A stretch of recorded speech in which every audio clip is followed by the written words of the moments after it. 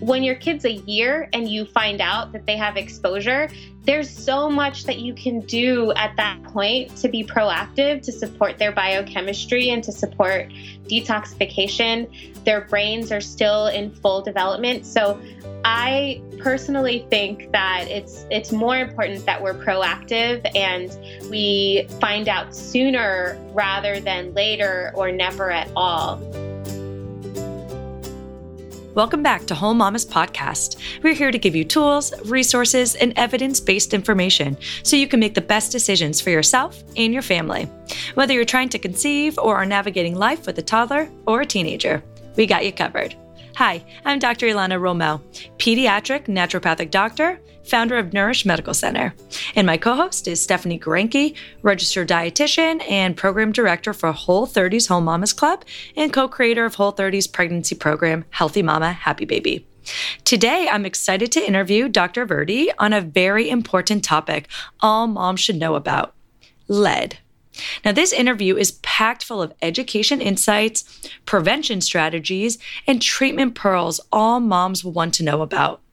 Now, just so you know, most pediatricians test your little kids at between 12 to 24 months, while some pediatricians don't even offer this test at all. Now, as moms, we should be requesting this test for all of our kids and really know what to do about it if our kids' lead levels happen to come back elevated. Now, I'm so excited to share Dr. Virdee with you mamas. She is my go-to resource when it comes to lead toxicity, and now she's here to educate you mamas. Now, before we transition into our interview, I have to warn you guys, the day I recorded our interview, my voice was super hoarse.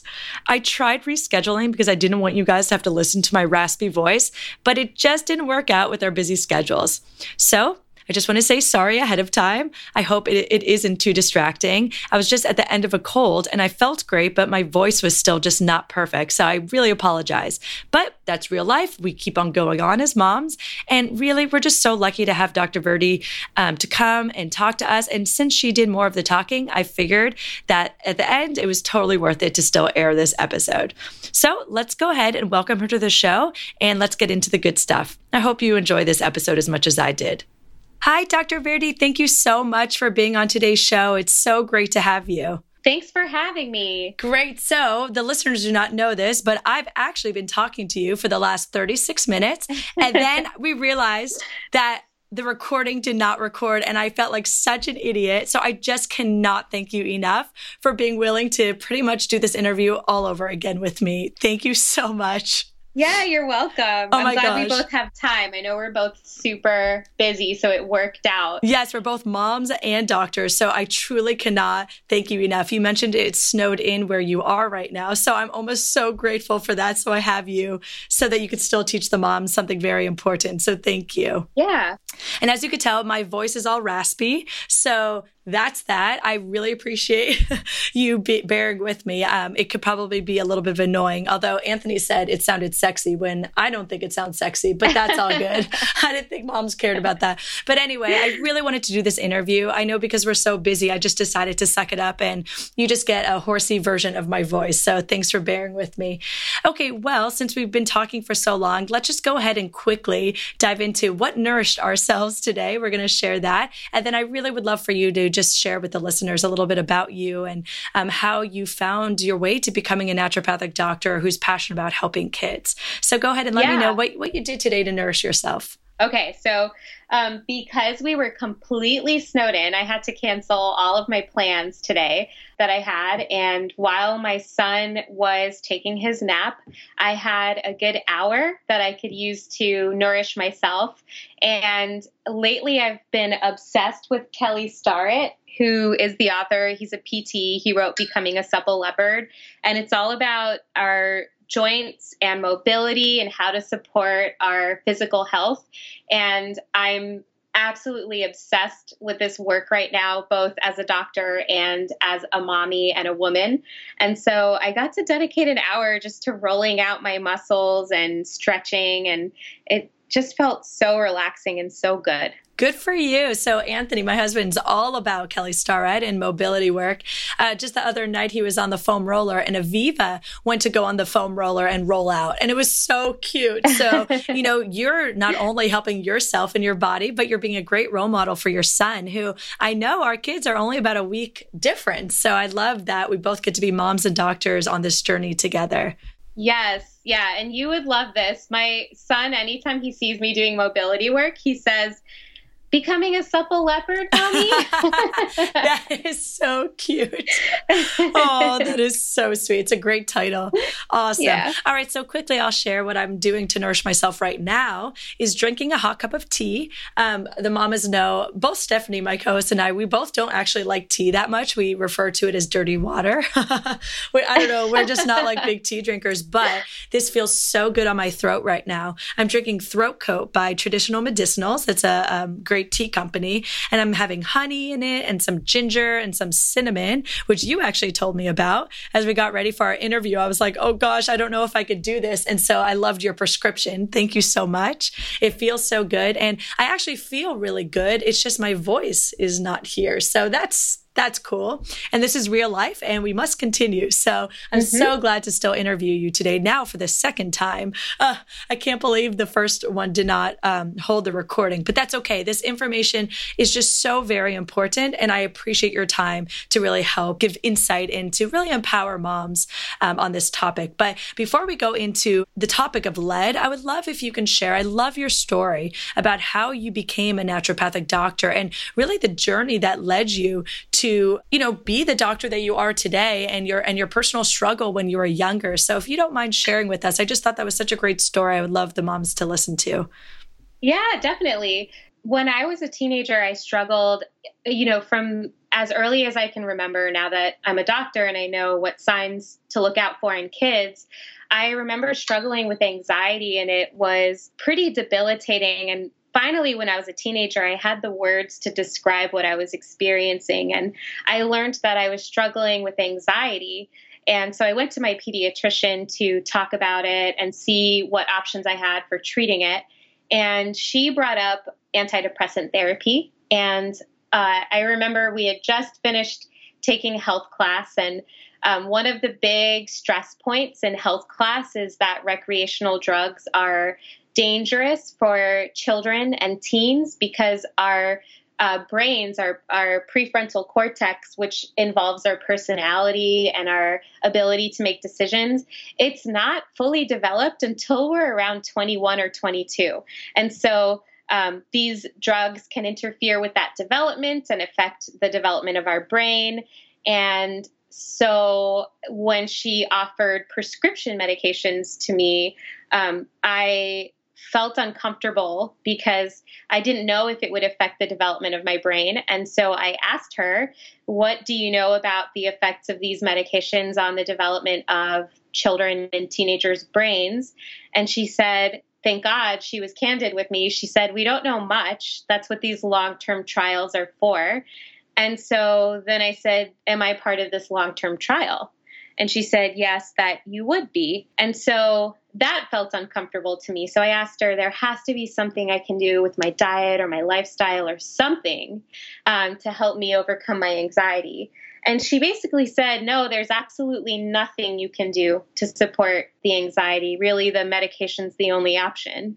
To that, I said, okay, I'll deal with the anxiety, whatever. And was completely blown away that this person who has training in our bodies and our physiology and everything didn't know of anything natural that we could do to support our health. And so I got a second opinion from a local holistic medical doctor.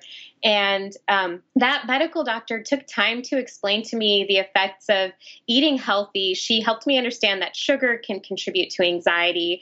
And she explained that if your adrenals are fatigued, which is something that a lot of moms deal with, but if your adrenals are fatigued, then you are more prone to developing symptoms of anxiety. And she helped me understand that I was born very premature, and it was a struggle for me to stay alive the first 3 months of my life.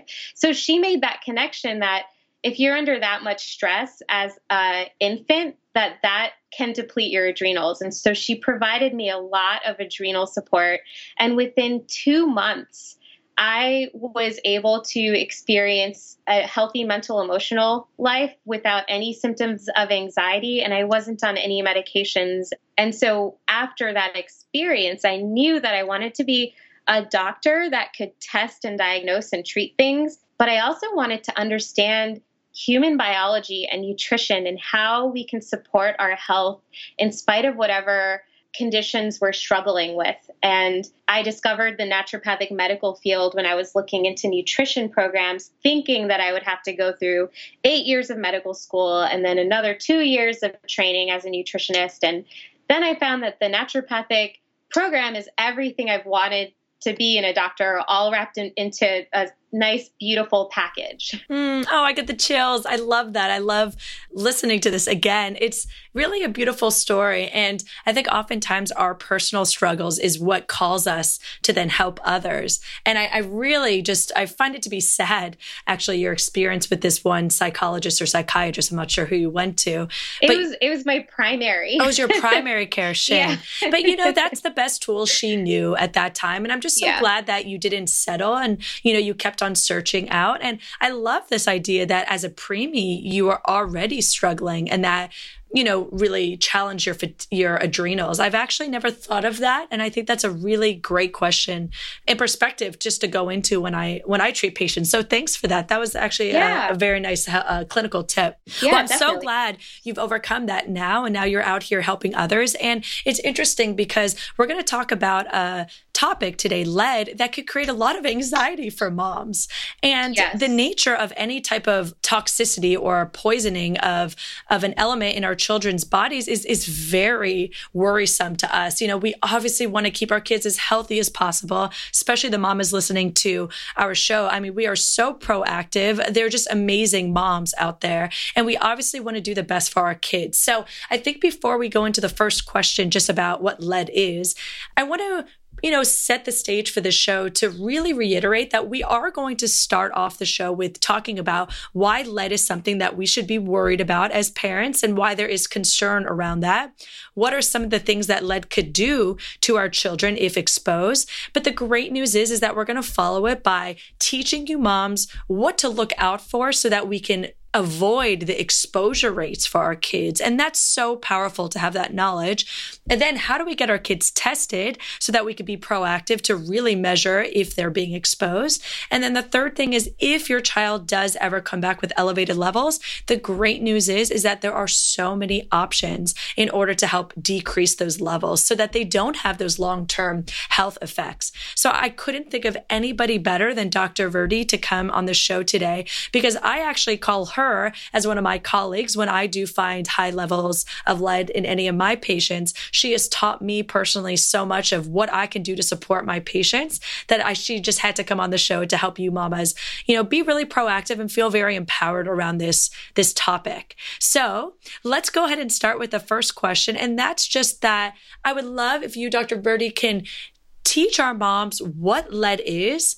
And, it's a naturally occurring element, but why it is a dangerous molecule in our child's bodies. And then next, I wanted you to go over, where we're finding our kids mostly exposed, just so we can give that education to our moms to feel empowered. Yeah. Okay. So yes, it is a naturally occurring element. It exists everywhere. And even foods that we eat. So this is a good way to put it into perspective. If we're eating organic foods, for example, if you test those foods, they will have some level of lead just because lead exists in nature. And so the reason why we worry about it with our kids is because lead will bind to our tissues in areas that zinc and calcium and magnesium and iron will bind.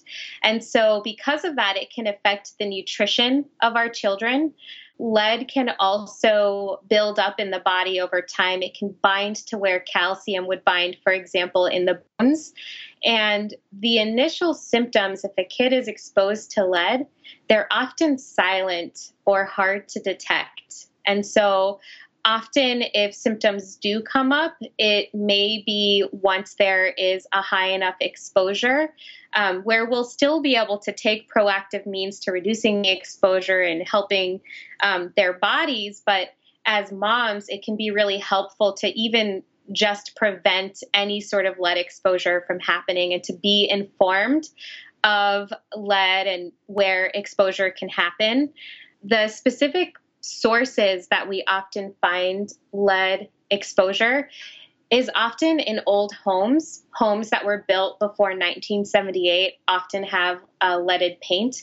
Antiques will often be painted with lead paint as well, and leaded paint is the number one source of lead toxicity for kids. There is a way for moms to be able to understand what leaded paint looks like. If you Google image leaded paint alligator skin, you'll be able to see the typical peeling and cracking that we see with aged leaded paint. It looks like crocodile skin. And that's a good way as mamas for us to know if there's any furniture in our house or grandparents or daycare or anywhere that may contain leaded paint, or if there's leaded paint on the walls. Other sources of lead include toys. So there have been tons of recalls from China, especially of toys that contained leaded paint that was causing toxicity in kids. So it is important when you're getting hand-me-down toys or hand-me-down furniture to screen for possible lead in the paint. And one way you could do this is by buying home test strips that are able to, it's just a simple test where you can see if the furniture in your house contains lead or your house contains lead itself. If you do live in an older house, a lot of the state departments fund sending out a lead inspector to check everything for you. Soil is another source of lead exposure. So New Haven, where I used to practice the last 4 years, was actually built on a gun factory. And so the soil contained, because bullets were produced with lead back in the 1800s, the soil is very much contaminated with lead. And so for children who are eating dirt, there's this philosophy of let them eat dirt. It's a good way to stimulate our children's immune system.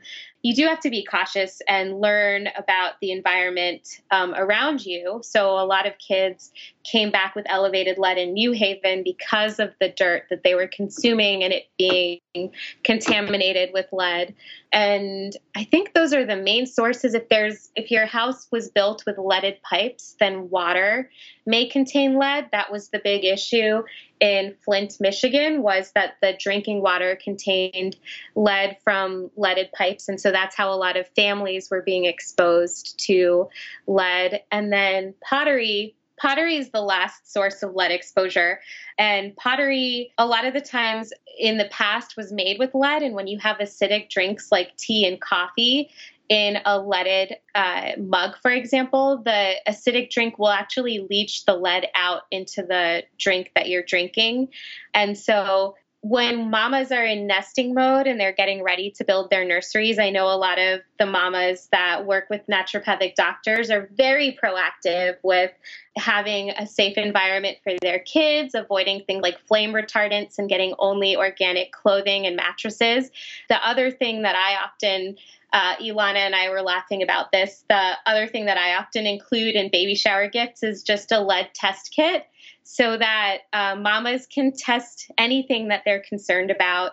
And if you have any concern, it's so easy to call the health department and just get somebody to come out and screen your house and check to see if there's any sources of lead in your environment or your kids' environment. Thank you. This was such a great comprehensive list. And as you could tell, it's really prevalent around us, but I think it's even more prevalent in certain states.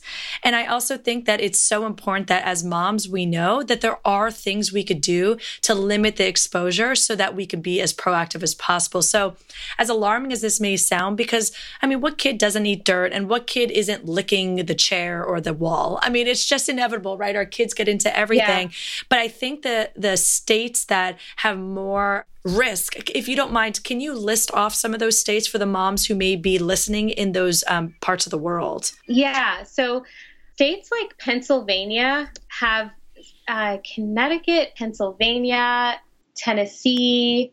A lot of the states in the New England area have higher risk for lead toxicity.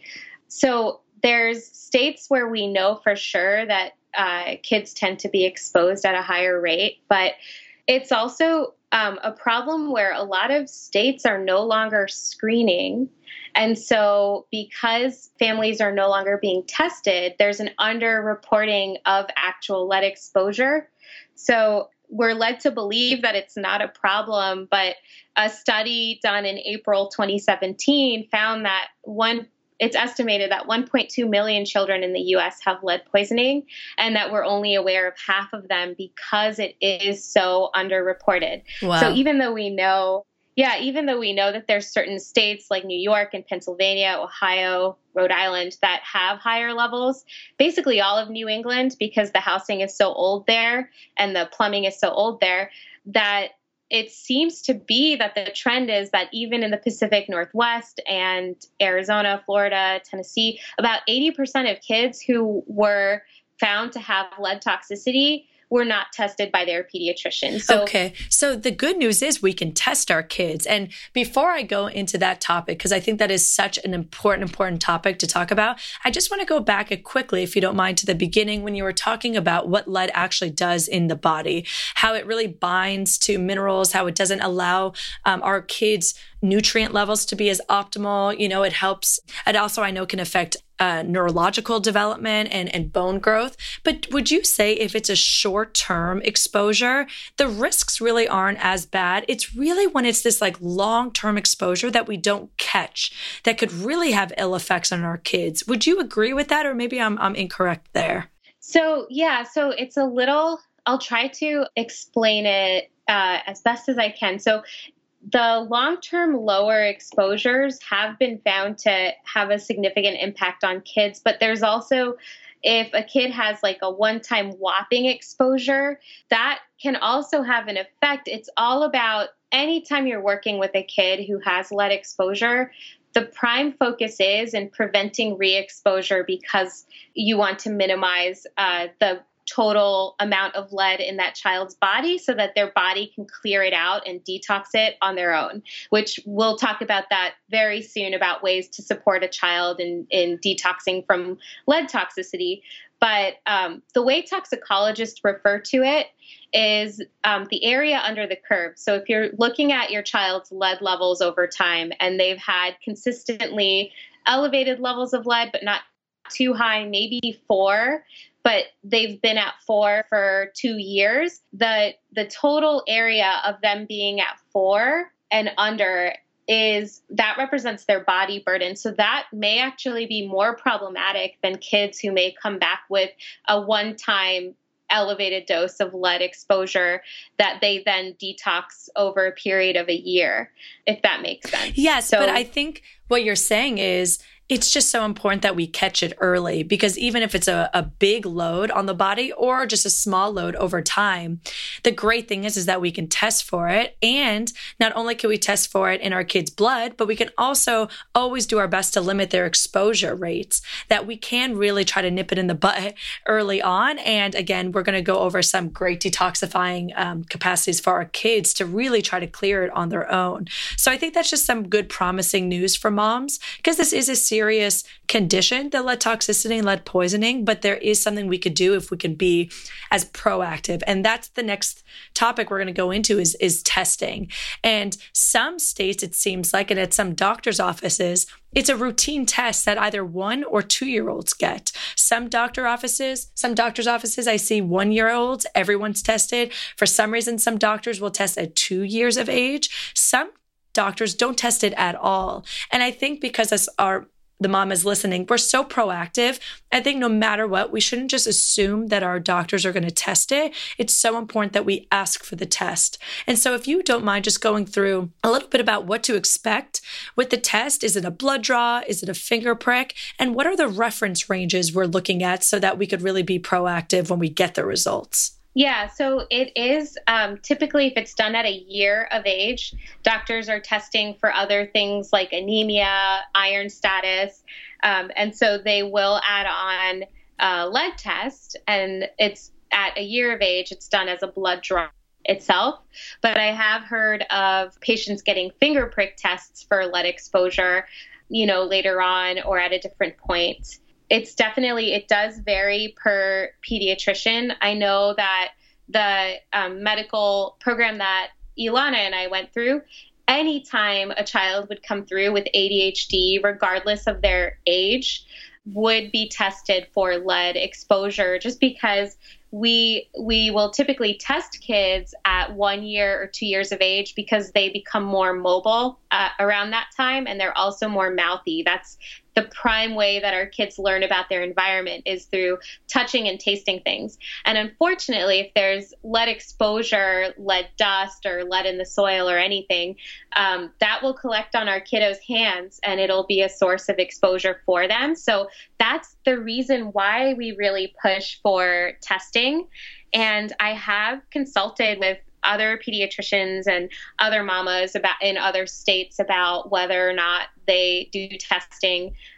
Back in New Haven, where I practiced the last 4 years, it's mandatory to test every kid at a year of age. And it's because it's just so common for kids to have lead exposure up in Connecticut and the New England area in general. But other states that don't have mandatory testing, it's usually because the government isn't funding it. It's not part of the program.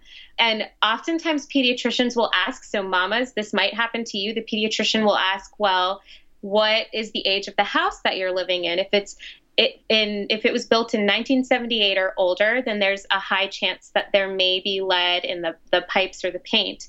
And so then testing, it does happen. But even if you live in a newer house, you still may have exposure through furniture in your house or toys, or maybe the grandparents' house is older, and so kids may be exposed that way. So I would definitely recommend advocating for yourself and your family, because when your kid's a year and you find out that they have exposure, there's so much that you can do at that point to be proactive, to support their biochemistry and to support detoxification.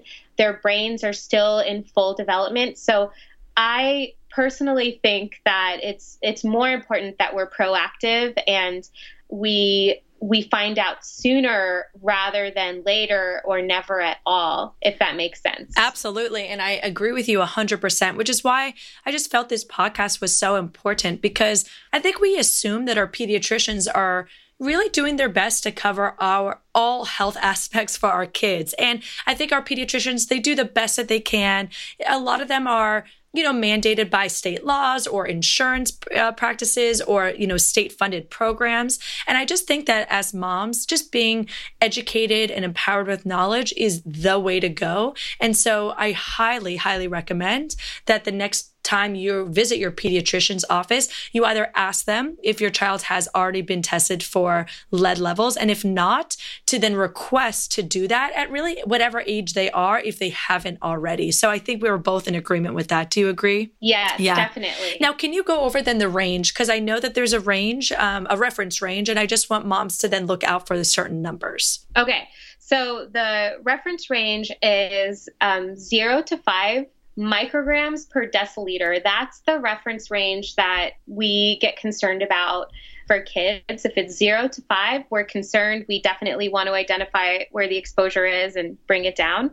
If it's between 5 or 10, then that's an area of big concern where we need to be very aggressive with supporting children nutritionally and finding all sources of lead in the environment. And often kids we'll talk about this soon, but they'll have retesting to make sure that all of the sources were eliminated from the child's environment.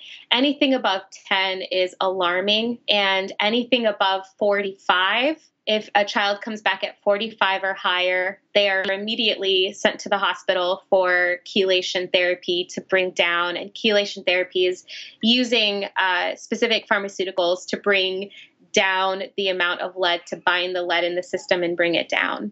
Okay. Now that I've never seen that in my practice. Have you ever seen 45? I mean, I've seen some kids in the 20s, and that's still very, very rare. I mean, the majority of kids, at least here in California, are in the 0 to 5 range. But wouldn't you say that even if they're 2 or 3 or even 5, even if they're in the reference range, it's just a nice thing to know, like, oh, there is some exposure. Why don't I go buy some of those home lead kits, right? And start testing around. Would you agree with that, just to be extra proactive? Yeah. And actually, if I have anyone that comes back with if I have any children who come back with any detectable amount of lead in their system, I will refer them immediately to work with a social worker that specializes in lead and lead toxicity. And I will get them to have a lead inspector come to their home. Oftentimes it's free of charge, just to figure out where it's coming from. Sometimes it's coming from daycares. And if that's the case, then we need to know so that other kids aren't being exposed.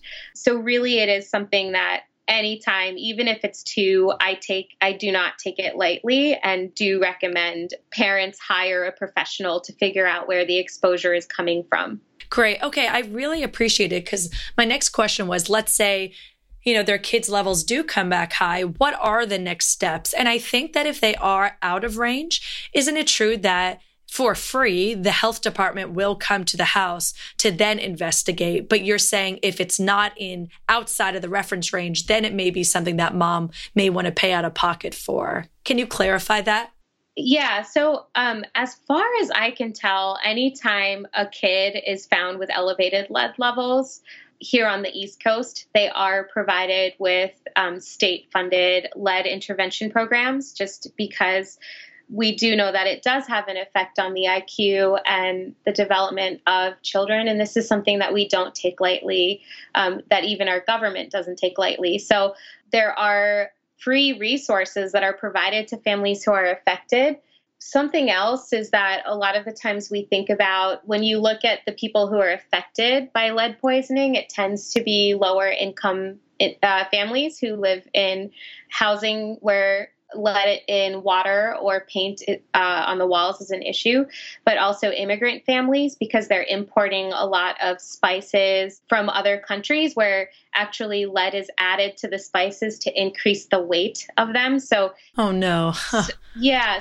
So those are also risk groups for lead exposure, but everybody, regardless of what their elevated lead levels are, is provided with a social worker. And the social worker's job is really to monitor that kid and monitor their development to ensure that they're not hitting any setbacks with hitting their developmental milestones, that they're not struggling with any behavioral or hearing issues.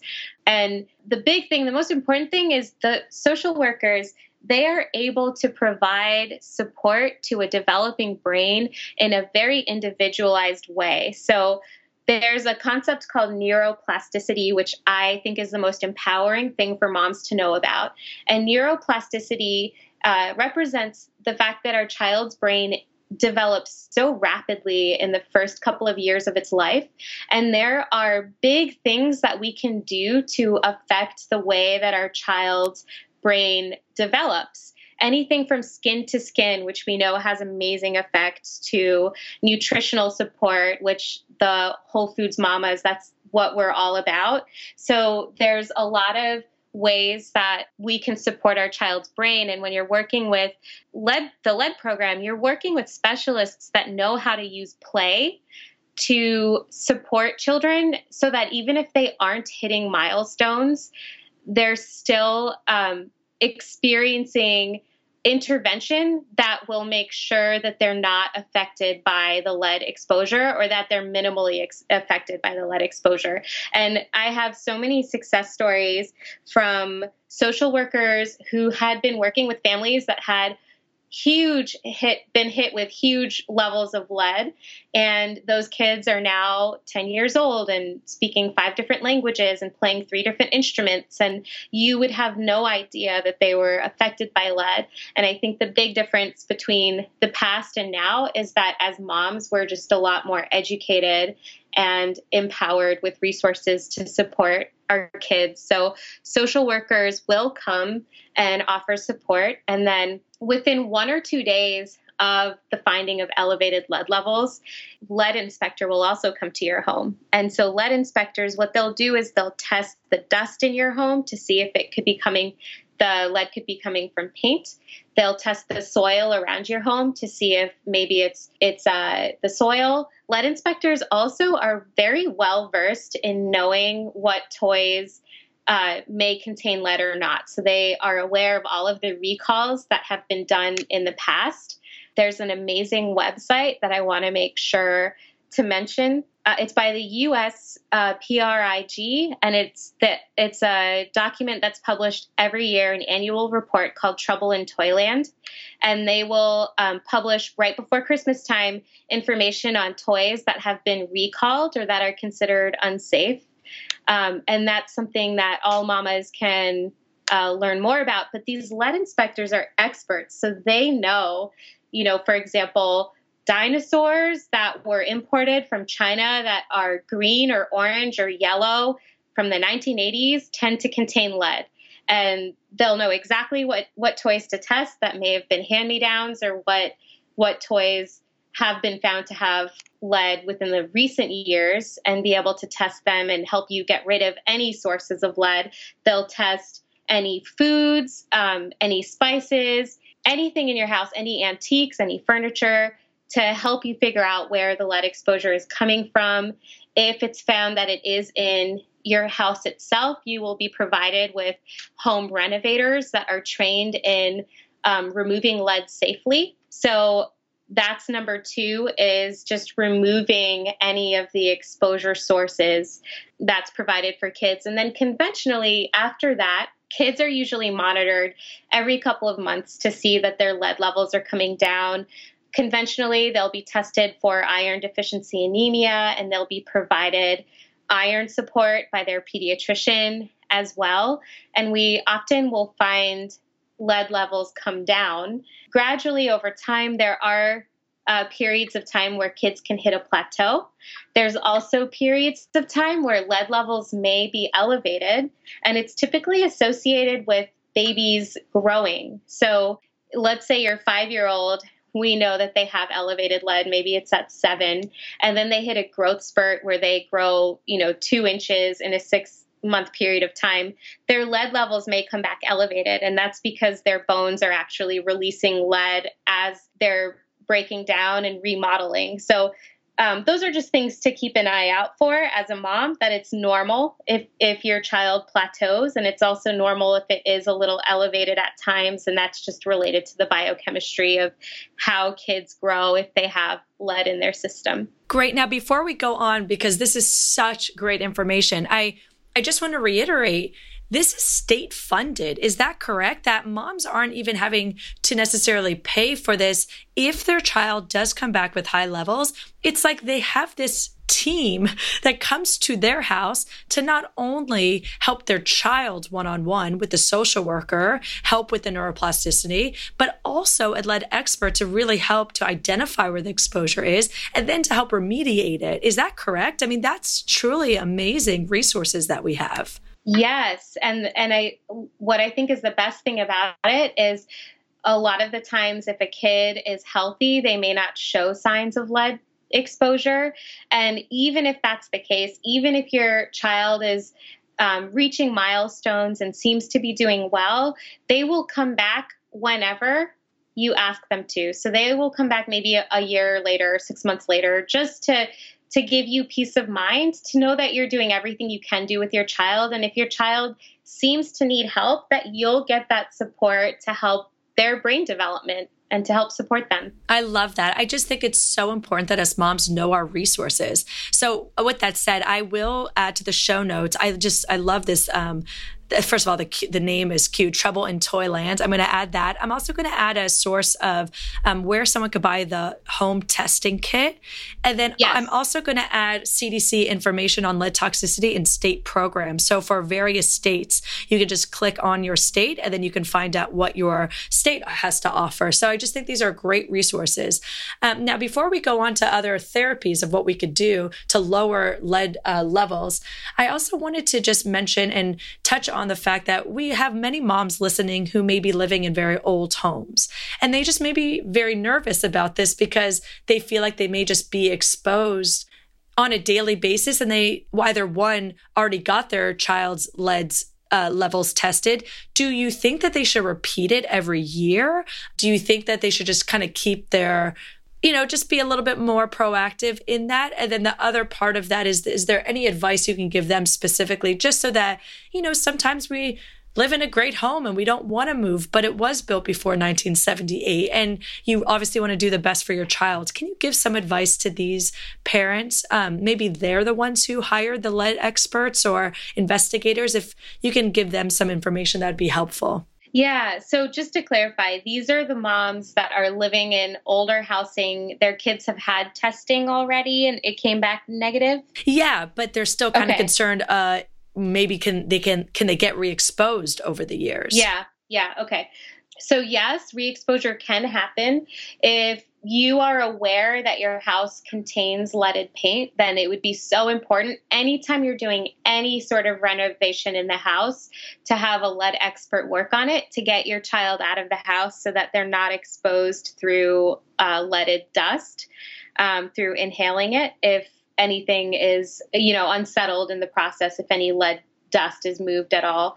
The other thing is that I would recommend regular testing until they outgrow the age of being mouthy and handsy and touching things and putting things in their mouth. So the reason why I recommend regular testing is because sometimes that exposure may not be happening at home, or it may be happening when you don't see it. And if you could know immediately when that exposure is happening, then you would be able to provide support well before you start to see symptoms come up. Some of the other things to look out for lead, if you're unable to get testing regularly, once a year, for example, is look for signs of anemia. If your child is eating a well-balanced diet, they're eating red meat, for example, or legumes that contain iron and greens, but they still seem to be anemic, or they crave undigestible foods like ice. Ice is digestible, but it's not necessarily a food. So if they're wanting to chew ice or wanting to eat dirt, those are all signs that they may have lead toxicity. If they have bruising on their body, it may be anemia, it may be lead exposure.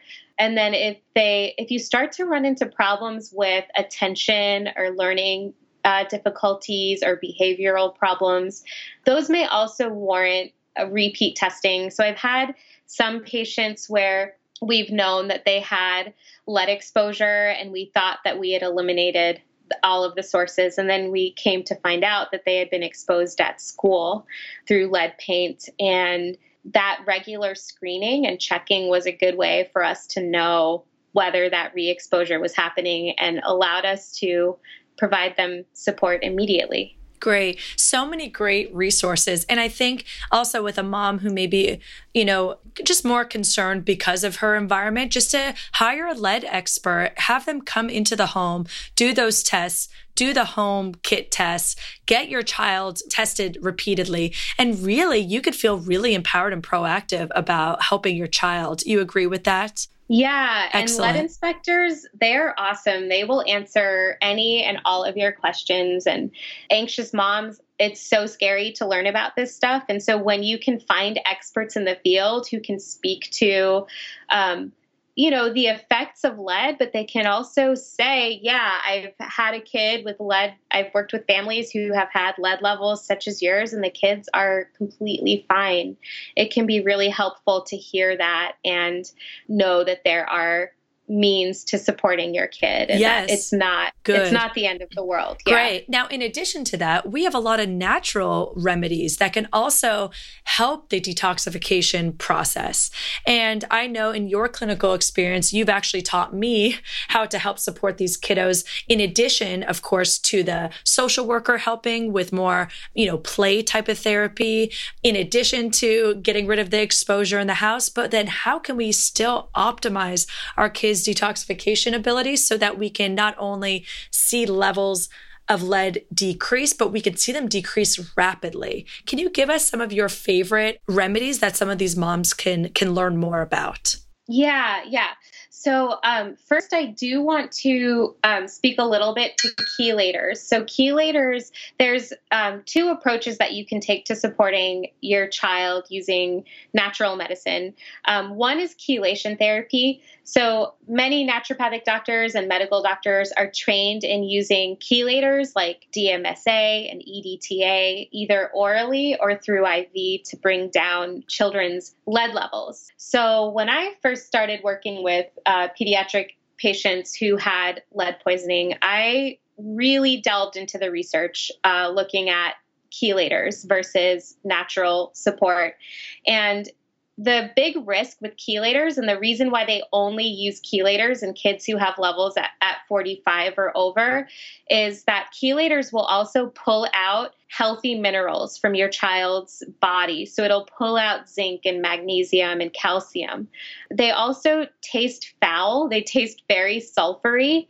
And so for a lot of kids, it's uncomfortable for them to go through it. But when you look at the long-term studies, a lot of research is finding that chelating kids who have levels lower than 45 does not seem to change the outcome, either the health effects or the long-term lead levels, compared to kids who didn't have any chelation therapy. So there are NDs who will provide chelation therapy. The NDs who are trained in it will know how to replete your child's mineral status.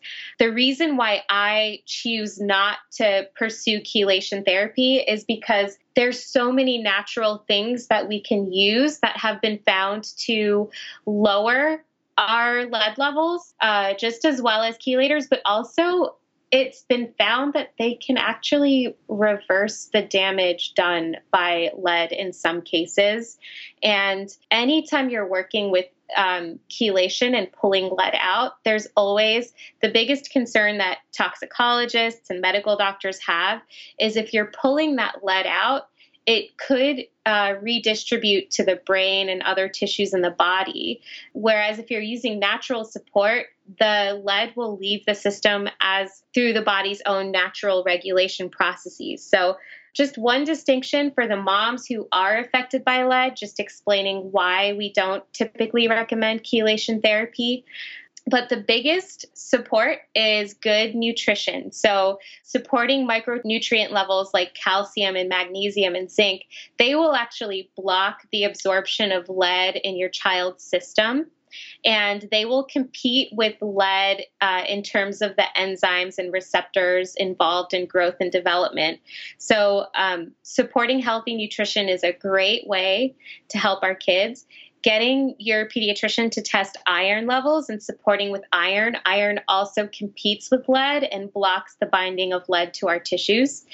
I do believe that a lot of the effects of lead toxicity, there isn't research out there now, but issues like poor appetite that we see come out of lead toxicity or shorter stature, slower growth rates, I believe that that's probably due to the micronutrient deficiencies. It makes sense that we need zinc to regulate our appetite, that we need calcium and magnesium to build our bones. And so I do think that those micronutrients are essential in supporting our kids. Using multi-mineral support would also be really helpful for your kiddos. Iron needs to be dosed through a pediatrician. So working with your pediatrician and getting dosing, because it is possible to do too much iron for a kid. So that's something that you would want to get recommended through a blood test. Vitamin C is so helpful in cases of lead toxicity because it enhances the absorption of iron. But vitamin C also helps to recycle glutathione, which is our body's biggest source of detoxification. It's a powerful enzyme that chelates metals from our body on its own. And glutathione uses things like manganese and zinc and vitamin C to recycle and become more active. Treating digestive issues. So kids who have lead toxicity, if they're constipated, they're likely not clearing lead out of their system. So treating any sort of digestion issues that are coming back will help with detoxification. And then neurological support. So there's a lot of research out there that finds that fish oil, omega-3 fatty acids, are so helpful for reducing symptoms and behaviors associated with ADHD, especially in families who don't want to use stimulants. So when I look at research like that, what we know about omega-3 fatty acids is that our body cannot synthesize it. We have to get it through our diet. And unfortunately, right now, a lot of our seafood is contaminated with heavy metals, ironically enough. And so you can go to Seafood Watch and find out what seafood is safe for your kids, and seafood typically has high levels of omega-3 fatty acids, but fish oil is an excellent way that you can get your kids regular, clean, essential fatty acid support. So even if they're at risk for developing ADHD, for example, because of lead toxicity, you're still feeding their brain and their central nervous system with nutrients that will help to eradicate or reduce behaviors associated with ADHD. And then some of my favorite therapies. So this should always be, you should always work with a licensed physician, whether they're a naturopath or another practitioner that has training in using these substances. But this is to give all of the mamas hope out there that are dealing with lead poisoning. So modified citrus pectin, there was one study done on children who had levels of lead at 20 or higher. So that's pretty high, considering the reference range we like to see is either undetectable or 0 to 5. So this study looked at kids who had levels at 20 or higher, and they were given modified citrus pectin, which is a type of fiber found in the cell wall of citrus peels, so oranges and grapefruits, for example. And that's actually, the rind is actually the most nutritious part of these citrus fruits. So this substance is derived from those fruits, and it was found that children who were given 15 grams 3 times a day of modified citrus pectin had a 161% decrease in lead levels after a month. And that lead, they found it in the urine. So it was leaving the body. So that's amazing that could help kids remove lead on their own. N-acetylcysteine is a very safe amino acid, and it's the precursor to glutathione, which is that enzyme that I mentioned earlier. And it increases glutathione activity. If you're talking to a medical doctor about it, they'll often say, oh yeah, we use N-acetylcysteine all the time for Tylenol overdose. But really, naturally, we use it because it's such a powerful antioxidant, and it can prevent DNA damage due to toxins in our environment, whether it is lead or pesticides or anything else. And it's very safe to use.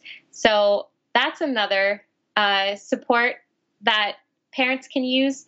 The last two, so one of them is called allicin, which is an extract from garlic. So this is another favorite study of mine where they took automotive workers, adults who had lead toxicity, and they gave them a chelator, so one of the conventional pharmaceuticals that's used to treat lead exposure, versus allicin, which is garlic extract. And they found that in the group, after they split the group up into two, and they found that after treatment, both groups had comparably lower levels of lead. So whether it's garlic or this pharmaceutical, lower levels of lead.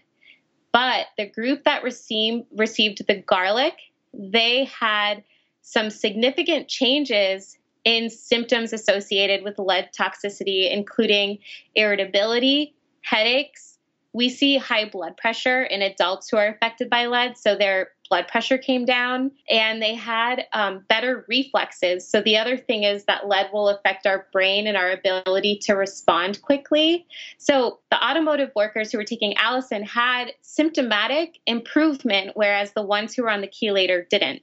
And the Allison, the N-acetylcysteine, and the modified citrus pectin, they're all very safe and gentle therapies if you're using it with a licensed physician and taking the dosing the proper way. So that gives so much hope that there's a lot that we can do.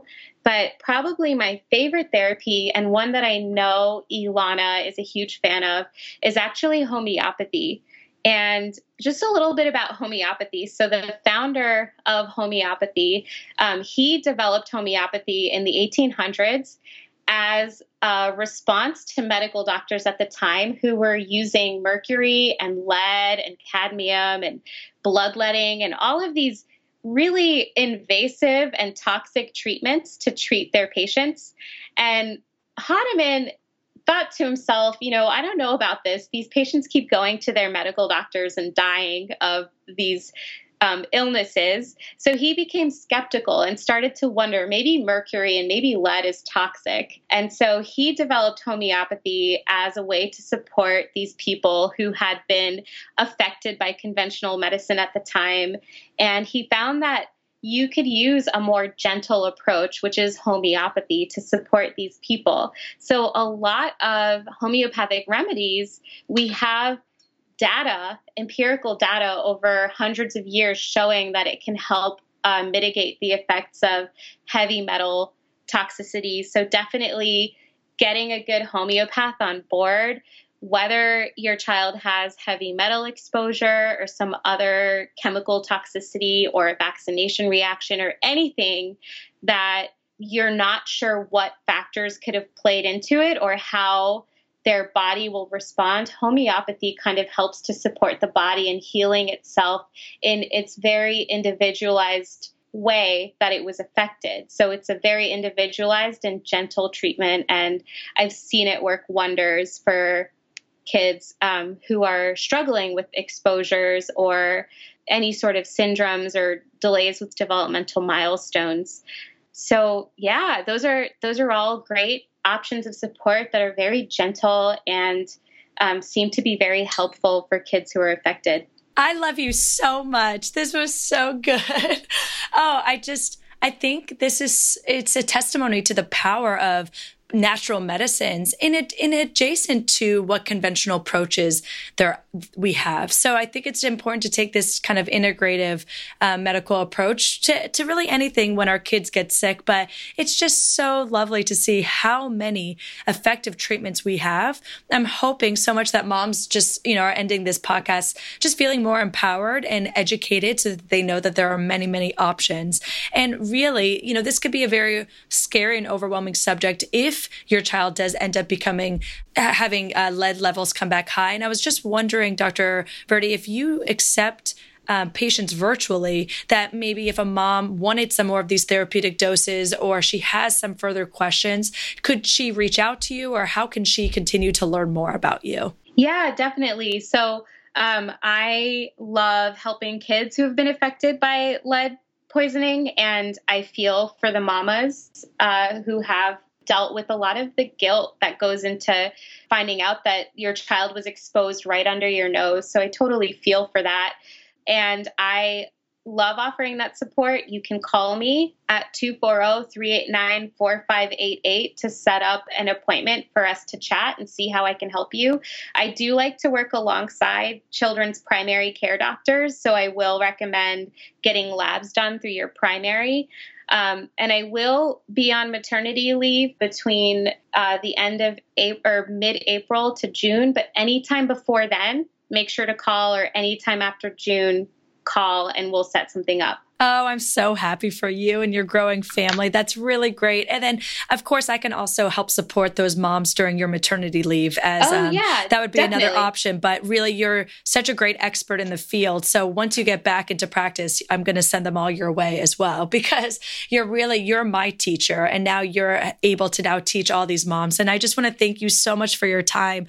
I am so grateful that even though our first recording did not record, you really stuck through it and that we recorded again. I think this information is so incredibly valuable. Thank you for being our guest today. I can't wait to air this podcast and re-listen to it myself and just share with patients and family and friends and so many others. So moms, please do share this one. It's an important one among so many other ones we have. And thank you again, Dr. Virdee, for being here today. It was really just an honor to have you on.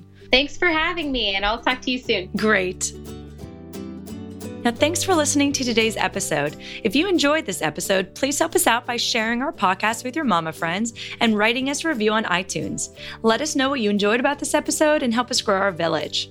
Now, this week's favorite review was written by a mama who called herself Tiny21 on iTunes.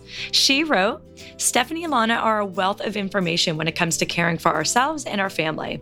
The topics they discuss are very timely and always include real-life perspectives and realistic suggestions because they too are busy mamas. Their guests are not only top-notch, but the conversations are always in-depth. Sometimes I have to listen twice. Thank you for creating a wonderful podcast, Stephanie and Lana." Oh, thank you so much for this review. Steph and I, we are so happy to read reviews like this. We really try to make things real for you mamas. We are moms ourselves and know what it's like juggling a lot while still prioritizing our family's health. So thank you for this great review, and really, truly, every review motivates us more and more to continue recording and sharing with you mamas. So thank you. Now, please remember you can also visit our website at homemamasclub.com/podcast to review show notes, find past episodes, and leave comments and questions for future shows. Please remember that the views on this podcast, they're not meant to be substituted for medical advice, shouldn't be used to diagnose, treat, or cure any conditions, and are intended for general information purposes only. Now go on, have a good day, and nourish and nurture yourself and your family.